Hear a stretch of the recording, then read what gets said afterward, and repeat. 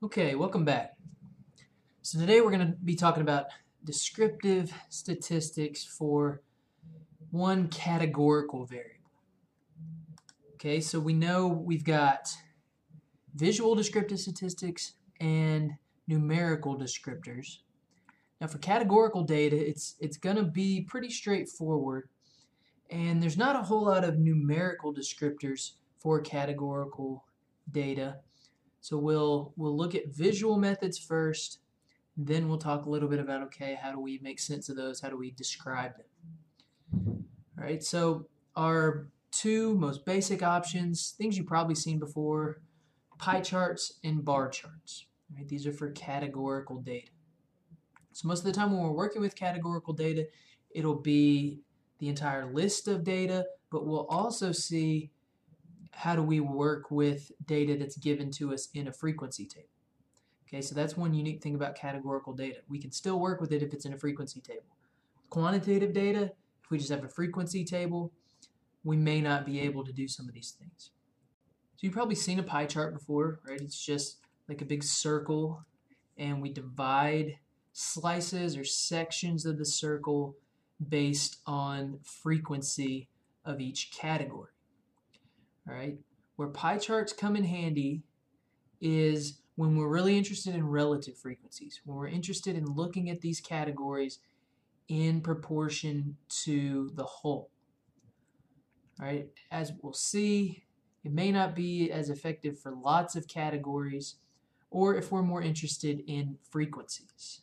Okay, so let's say we took a random sample of students in a class, and we got all their blood types.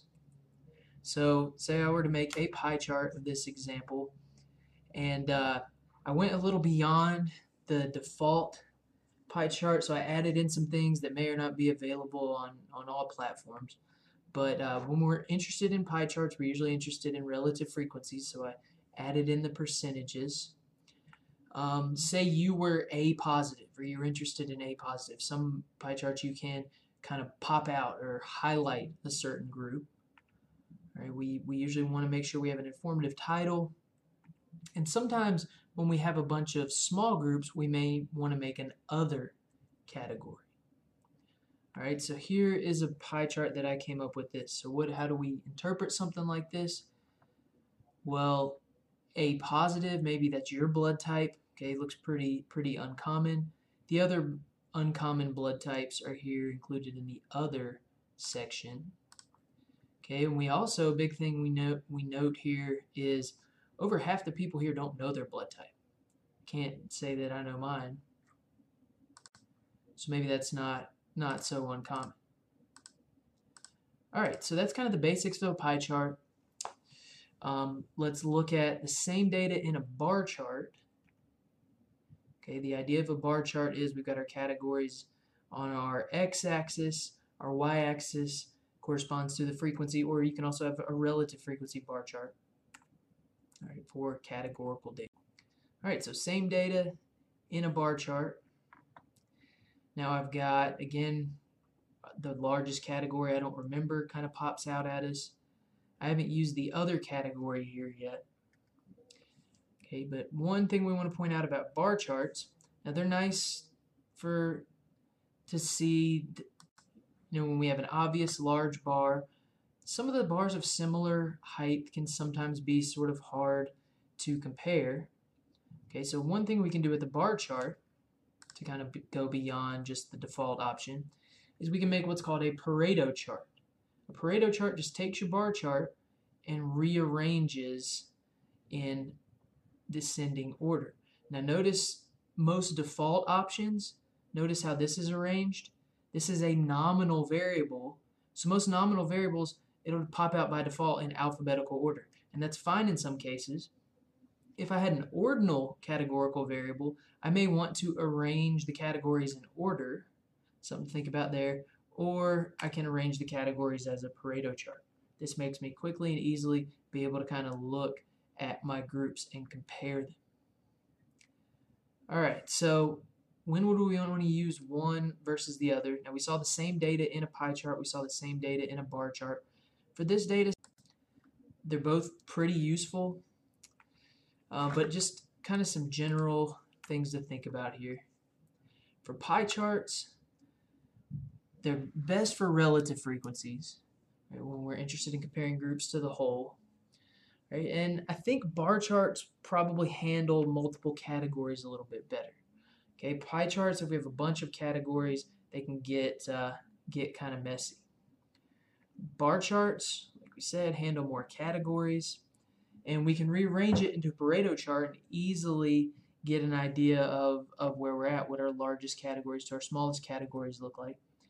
Right? But bar charts, we can rearrange the bars. Just remember the arrangement of the bars and what that makes the shape end up looking like, especially if it's a nominal variable, doesn't really mean anything. Okay, so you can't take much from that. And relative frequencies in a bar chart sometimes can be a little bit misleading. Okay, so we know how to use pie charts, use bar charts. How exactly do we describe? What kind of numerical summaries can we make with categorical data? Okay, so in general, when we're describing a data set, we want to talk about typical value and variability. With categorical data, typical value means mode, and variation variability, we'll talk about how we look at that. Okay, so this word mode, you've probably heard this before. It's technically defined as the most frequently occurring value. And with categorical data, you may have only one mode, one bar that kind of sticks out, but you can also have more than one mode. When we're thinking about categorical data, you know, if I have one bar that's big, and then maybe one bar that's almost exactly the same size, right? Maybe my frequency in one bar is 20. My frequency in the other bar is 19. Yes, technically the one with 20 is the mode, right? But oftentimes we want to report both. Okay, if we only have one mode, we call that unimodal. Two modes, we call that bimodal or more multimodal. Okay, so the mode is the first thing that we want to make note of. We also want to think about variability. Variability in categorical data we can think of as diversity. Okay, so how does that look? Well, if my data set was pretty diverse, right, if I had high variation, that means all my observations should be pretty spread out over all the categories. If my data set shows low variation or low diversity, that means most of my observations will pop up in one, two, or just a handful of categories. So this is a little bit counterintuitive, but let's consider two bar plots, and the same would apply to a pie chart.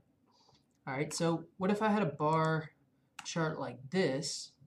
So here's a bar chart where I've got birthdays in each season. I'm showing relative frequencies here.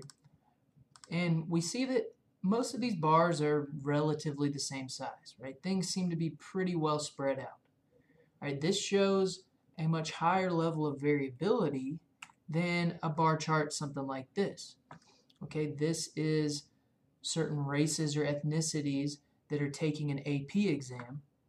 All right, we see most of our data, 57% of it falls here, while the rest of our data are in other categories, but most of it lies here. Okay, so this would show less variability, less variation than something like this. All right, so pie charts and bar charts, describing the mode and variability are the big things here with a single categorical variable.